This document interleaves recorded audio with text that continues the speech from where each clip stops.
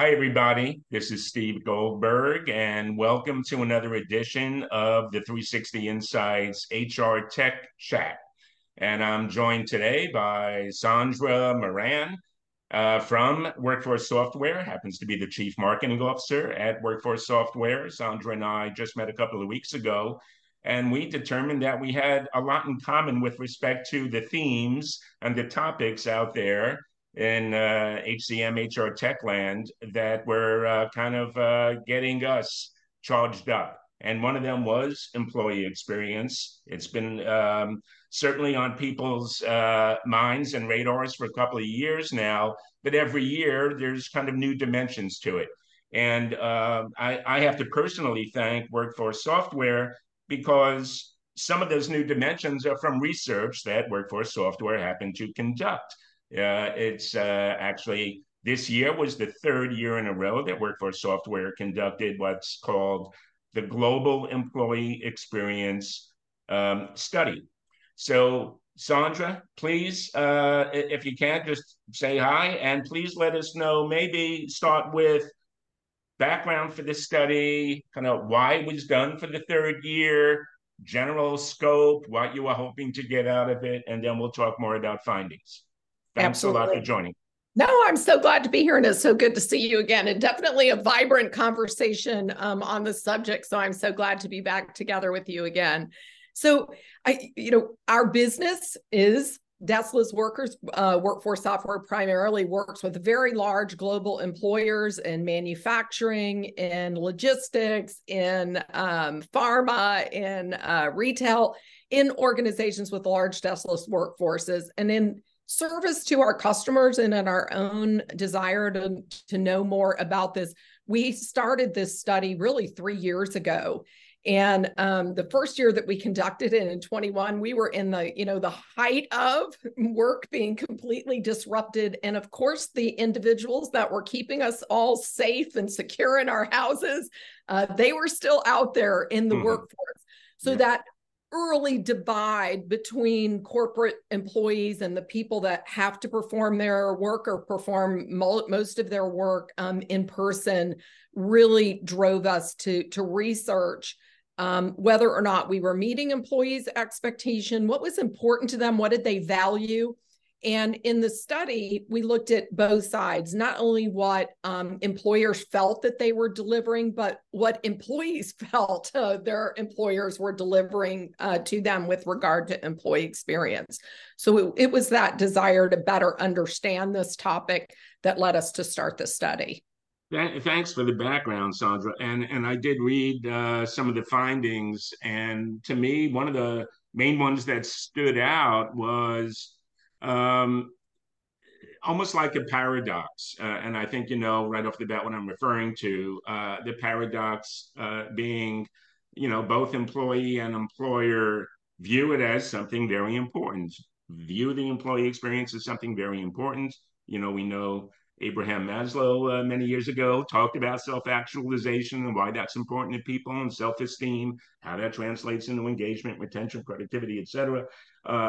So most people buy into that, but yet there was still major points of, let's say, divergence. So maybe you could speak to that. Absolutely. So the first year that we set out to do the study, it became, not intentionally, but after the fact, nicknamed inside the company as the Employee Experience Gap Study. And that's because the first year, we every year we've surveyed a little bit over 3,000 individuals, and we've been fortunate to get feedback from around the world. Let me just set the context. And about half of the respondents being deskless workers and half of the respondents being employers from the employer side, either managers who were responsible for delivering a great experience to their employees or corporate employees and organizations. And in 21, the aha gotcha moment was that employers rated themselves in every category that had a significant impact to employees. Do you have the training that you need to be successful in your job?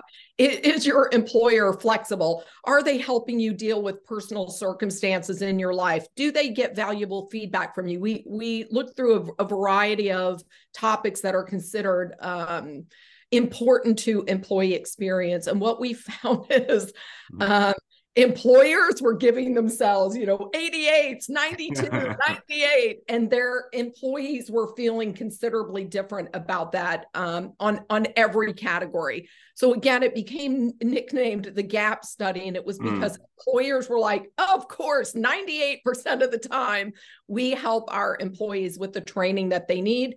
And employers were saying that, and employees were saying something quite different. 60% of them felt that they had what they need. Yeah. Absolutely. The second year that we conducted the study, what we found was the gap completely closed, nearly completely closed, again, in almost every one of these categories. But Steve, the headline was, it closed because employers realized they were actually not delivering. So the gap closed, but the opportunity to really implement changes that were meaningful to employees, they just realized they weren't doing it. Yeah. Yeah. And the headline of this year, and we just completed the study, the headline this year is "The Gap Remains Closed." But on the issues that were most important, like, do you actually offer flexible scheduling that enables me to get greater work-life balance? It gives me more control. On those topics, the importance to employees for those experience aspects raised dramatically. So I'll just look so that I'm saying the right thing. So in 2001, employees said, 59%, does my employer help me with scheduling flexibility, with control? In 2023, that became 84% more important to employees. So the gap is closed. They both realize they're not meeting the need. And at the same time, employees are continuing to pour on how critically important this is to them. One, when they're selecting an employer, and two, when they're deciding to stay with an employer. Really fascinating. And when we met for the first time at the HR Tech conference, I mentioned that I think it was 6-7 years ago, I published my first article on the employee experience. And that article, and I think I kind of walked you through my 30-second 5-pillar employee experience or superior employee experience framework. And I just want to do kind of a rewind or a refresh on that and get your perspective on that and see to what extent the study findings were kind of aligned with it. So the 5 pillars of a superior employee experience, according to what I came up with 5 years ago, and I'm sticking with it. The first one is the recognition it's a universal need of all employees, an intrinsic need to do meaningful work, feel valued. And I know the word value or feeling valued came up in your study, so we can come back to that. Meaningful work, feeling valued, and be productive. Yes, all employees want to be productive. The day goes a lot more quickly, as we know. The second pillar is employees need a line of sight into how their skills are going to be developed, right? And to the extent that there's a career path, that they're seeing how the employees are supporting that. The third pillar is the perception of fairness, right? Fairness and the flexibility dimension comes in there, right? If a colleague, a coworker is getting a lot of, prime choice shifts to work, and I'm not, there's not a perception of fairness, right? The fourth one is pretty fundamental. I want my employer to really value total well-being, my total well-being, physical, mental, etc. And the fifth one is that the tools that I'm using, so put it in the context of a deskless worker, putting in their hours, swapping the shift. The tools that I'm using have to enhance my productivity, not be a roadblock, not impede my productivity. So I know that when I first shared this with you, it seemed to resonate. So what say you about the findings and whether or not I need to modify those? Are there any other kind of foundational pillars that I need to be considering? I think I'll say when we talked about them, I absolutely agree with them. But what I'll say is the way that you think about those impacting corporate employees versus deskless employees might make them take on a slightly different dimension. And I think also fundamental to this, over the time period that we're talking about, the rise in power of employees and their willingness to tolerate a system that is more favorable just to what is in the best interest of the company is becoming less and less viable for a deskless worker population of employees. And we've seen it with some of the strikes where employees have more power today in industries where there are labor shortages. The need to address these issues in a way that is suited to the deskless worker needs to come into frame. So no longer is it okay to have a one size fits all or to just service the needs of your corporate employees, where things like, what is my career progression and how are you investing? In some cases, these are critical issues to specific employees in that population. In some cases, it really isn't. They may be working in this job and they chose this job because what's most important to them is work-life balance. They want to be done at 5 o'clock. They want to do a great job at work. And so I think what you have to start thinking about is, how do you adapt those pillars of critical importance in employee experience to the population, and not just the population of workers, but down to the individual? So, when you talk about something like wellness, I recently did a considerable amount of research, actually wrote about just the barriers to access to wellness for deskless worker populations being really significant in many ways. I'll give you a couple examples. One is communication. I can't tell you how many organizations, it just shocks me today. We walk in, they have no mechanism to communicate with their deskless worker population except through their manager. I still walk into a factory when I'm visiting customers and there's like the cork board with all of the, so how am I really going to be able to, and don't forget managers or deskless employees too, how do I communicate availability of benefits, remove some of the stigma maybe of participating in some wellness benefits, especially if you're thinking about mental health services.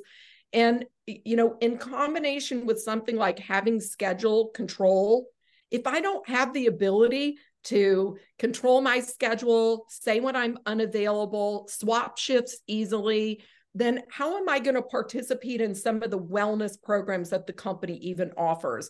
So I think you have to take each one of those down to the employee level. I think you have to take each one of those and evaluate whether or not the mechanisms by which you provide information and access and actually support the employee to take advantage of them, have you really adapted that to the needs of this, unique working population? Well, I have to admit, you certainly gave me a wake-up call. I spent from mid-'80s to late '90s in HR on Wall Street. There weren't a whole lot of deskless workers or hourly paid employees. We had some or many in operations.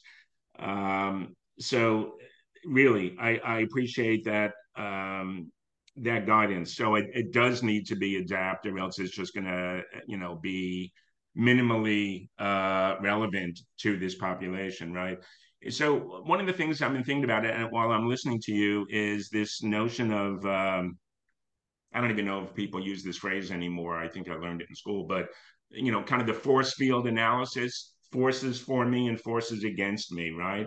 And a deskless worker is somebody that's out in the field. The communication dimension is a challenge. I don't know if the employer and my manager really care a lot about my mental well-being. What am I doing that keeps me engaged, that keeps me connected to the organization? I mean, the onus is on the organization, that person's supervisor or manager, to think about that, what the challenges are and how do we offset the downside of those challenges, right? How do we Yeah. get that employee feeling more connected? And Mhm. I know workforce software and with your workforce management platform, you do think a lot about communications, particularly for deskless workers and those in the field. So when you think about that kind of forces for you, forces against you, how do you make up for the more extreme challenges that are faced by deskless workers, particularly those in the field? How do you make up for it? Yeah, well, I think number one is that we already own the technology, and most employees already have the technology in their hand. So today, I think we really are. We have the technology at our hands, and we have the ability to use technology to dramatically improve the employee's experience. Some of the barriers are things like about 78% of deskless employees, they don't even have a corporate email address. So Mm-hmm. communicating with them really requires you to think about different ways that you can do that at a cost effective way. I think the other thing is when you look at large populations of employees, in order to enable experiences that are meaningful, we have to think beyond the once a year feedback survey. We really have to think about whether or not we're able to gather and then act upon feedback that we get from employees in a rapid enough cycle that they feel heard. So it's Yeah. one thing to Yeah. ask me my opinion, honestly, and you probably know this. If you ask me what my opinion is and you don't do anything about it, Absolutely. you probably Absolutely. shouldn't have even asked me anyway. Yeah. So I think, again, from a technology perspective, we have the ability to trigger communications that are based on what's happening in the life of the employee, put the power of that into the hands of their manager so that they can actually act upon it. And I'll give you an example. What do I mean, like triggered by work events? You could have an employee that has worked multiple overtime shifts in a row. And if I'm saving for a house, I could be like, yes, Steve, please, hey, any shift, I'm Yes. in for it. If that employee is an employee for whom that scheduled change is disrupting their life, they can't pick up their child, then I want to capture that then. Hey, Steve, detected 3, unplanned overtime shifts. How's that working for you? I want to make technology work for the manager to create an interaction where I actually am interested in the employee's feedback, and then the manager is easily able to act upon that feedback. So all of that technology exists today. I'm not trivializing what it takes to think through how do you want to empower your managers to react to these kinds of changes. But it is possible, even in highly regulated industries. If the work rules about whether the employee can or can't work a shift are known in the system, we can bypass scheduling people when we shouldn't. We can do things like open up available shifts because we know the software is only going to offer Right. that to people with Right. the appropriate skills. So when I talk about digitally enabling communications, I really do mean that we can do that even in complex settings, but we want to do it in a way that really honors the employee in things that would be disruptive or would matter to them. Yeah. Boy, that triggers a thought. Thank you for that. Very, it's very easy to relate to what you're the way you're presenting it. But one of the things that I kind of thought about as you were talking about it was kind of you have a dual operating context. You have the person's operating context, and you have the employer operating context. What's going on in the person's life? What's going on in that organization? And one of the terms I use when I write blogs is that we live in a period of max fluidity, right? And there's really max fluidity as it pertains to both employee and employer. And if you have a lot of fluidity and change, and some of that is unpredictable in my life, in the operating context of the organization, maybe business plans and priorities are changing, then I believe there's even more of a reason, a more compelling reason for the organization to make sure they close the loop between, you know, what do they get out of continuous listening via surveys or anything else? What are they finding out? And is it something that they need to act on? If that period is weeks or months, then forget it, right? Yeah. It's the same thing as what you were saying before. If I take the time to fill out a survey or have a one-on-one with my manager and say, I feel like I'm getting the short end of the stick on the options available to me, or there's no flexibility, and nothing happens and everything is status quo, most likely I leave. Mhm. And if it's okay with you, I just want to shift gears to, as I alluded to it at the beginning. In your study, you talked about one of the things that causes employees to leave or have low engagement is they don't feel valued, right? Mhm. Now, if you think about what are the prerequisites, if you will, of feeling valued? Well, one is having my sources of value that I'm bringing to the organization recognized. And it's Mhm. not just in the confines of my job, as you know, it's there's many other ways I could be delivering value to the organization. I could be referring good candidates, I could be channeling ideas, I could be a connector, a change champion, all that stuff. In the deskless world, is that as relevant? And what are some of the considerations that maybe our audience is not aware of in terms of the manager and the organization overall being aware of all those sources of value the employee is delivering? Yeah, I think it's as relevant in deskless as it is in corporate. It is often, again, there's a barrier to the deathless worker that it doesn't often exist. I mean, I can, be right in contact with you. There's a lot of feedback mechanisms. We're usually both sitting at a desk. We have a lot of opportunity to communicate, to provide instant feedback. But when we talk about things like, does the employee feel valued?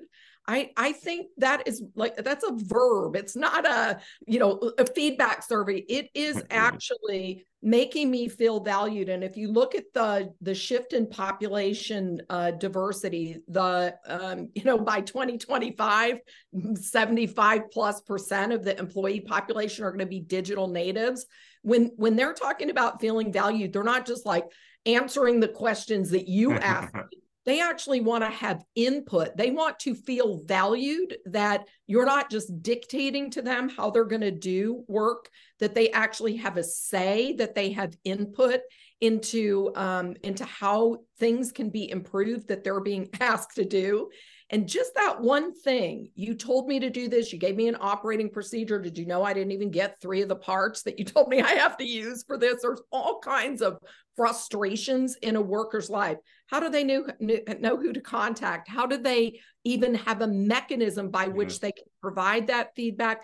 I really do mean that feeling valued and having a voice means not just these 10 survey questions, but that you are including me in the process around how work gets performed.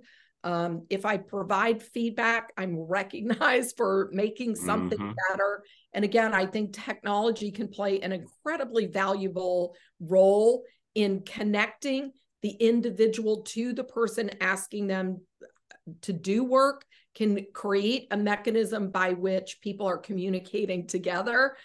We have a client that digitized their communications, and their employees took it in completely different directions. That's funny. They created little competitions. Yeah.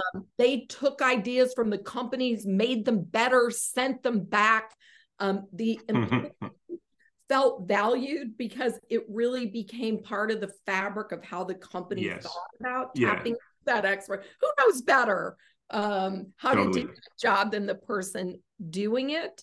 And what the barriers maybe that the company doesn't even know about that exist to them doing that. And if you know about it, you can take action about it. But if you can't gather it, they Absolutely. instead of like people like, oh, did you see how dumb this manager was? They can actually make an impact. I think that level of feeling valued is the next area that people are really going to have to look inward. Are we really doing this? Are we missing this opportunity to capture all this this knowledge and put it to work for us? Yeah. And I think, and you would probably agree, I mean, small steps matter, right? Small steps, small progress toward feeling valued. It's not a binary thing, where I either feel valued or I don't. Well, it could be that. But it's not like if these 12 things, as you pointed out, are are happening and those are things I'm experiencing, I'm going to feel valued. If not, I'm not going to feel valued. Well, it's not like that. And I remember the first CHRO that I reported to right out of grad school. I had a small team, and I remember, to this day, kind of a tip that he gave me. He said, if we can get to the point in the culture that you build for your team, where everyone kind of thinks and acts like an owner of the business, even though it was a back office operations area, we want Yeah. everyone to think and act like an owner of the business, like a corner store owner of the business. We want people to feel like they have control and agency, and they can, to some extent, be the architect of their own life here. To some extent, not to, you get to the point where not everything is realistic. But, so sorry to kind of go on a soapbox about this, but it's always been really, really important to me when I talk to any company where they pride themselves on culture. I try to zero in on that. And I think you do as well. Absolutely. And I would Those are the say, sort of customers I think that you go after. and total workforce culture, not like handling my corporate employees and saying, wow, what a great job I've done, but really, are you embracing that culture across to all of the employees? And, in some industries, the deskless population is upwards of 80% of their total employee population. And being able to be responsive to the needs of the individual, that value is earned every day. It's Yep. how the manager replies if I'm late. It's looking at data trends and reaching out to you before you become completely disengaged to see if I can bring you in. You may be unaware of, we'd have an employee that's all the time, everything's great. And all of a sudden we see this trend. What better way to say you're valued than to reach out and say, like, what can I do? It could be Yes. something that they have not brought to you. So feeling valued, creating connections, those are earned in all of the moments that managers have between the employees. And I did read a McKinsey study not that long ago, and it talked about I said it earlier, the frontline manager is a deskless employee. And very often they knew what their employee wanted, but they lacked the ability to get the company to enable them to act upon what the employee was asking for. And so being able to do something to act on the feedback is a really important part of experiences that are earned every day. In terms of acting on feedback, acting on what's observed or what's coming out of even informal research within an organization, it's not always possible. So if hypothetically there's just too much going on for us to now turn the wheel this way, change some policies or practices because we're hearing the employee population wants that. What does an organization do when it's valid, they acknowledge it, they want to do it, but the timing is not right to make those various changes? What does an organization then do? Well, I think you have to communicate. That's the number one. So if you give me something and I can't do it, and I can empathize with you and I can talk about the fact that I understand how important that is, and this is how we're going to work toward it. Again, it's sort of the worst thing if you ask me and then you don't do anything about it. Even if you're not able to do something about it today, I think acknowledging that you've received that feedback and talk about what are the barriers to doing that. But with a commitment that, you are going to work toward creating an experience that's meaningful to the employee. And, I'll dive into something like scheduling, which is really, after fair and accurate pay, scheduling Yes, is like, and for the deskless employee, control and say in their schedule is become what hybrid work is to us. It's like, no, I want to have some of that flexibility. I want to have some of that in my life too. And I do think there's going to come a day when most organizations think about, especially to attract sufficient workers in markets that are particularly, labor short.